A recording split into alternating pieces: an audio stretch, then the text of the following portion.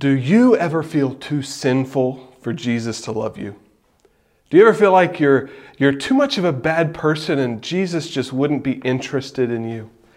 Well, I have some very good news. First, Scripture says that we are all sinners, that we are all bad people, that none of us deserve a relationship with God through Jesus Christ.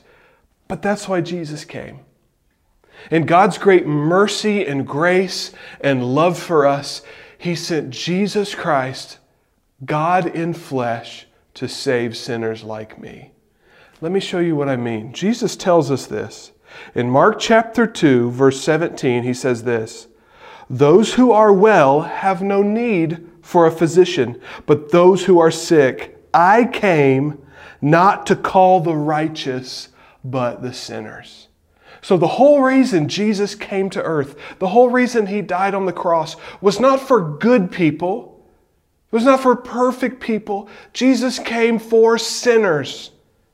And the whole point is we are all sinners. We all need a doctor to heal us spiritually, and Jesus is that doctor.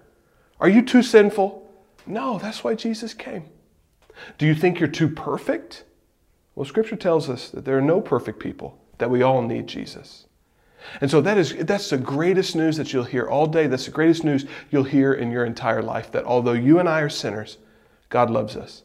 And in His mercy, He sent Jesus to live a perfect life that we could not, to die on the cross to take the punishment for our sins, that now all who repent, who turn away from their sins and to Jesus and have faith and trust Him will be saved. He's our doctor.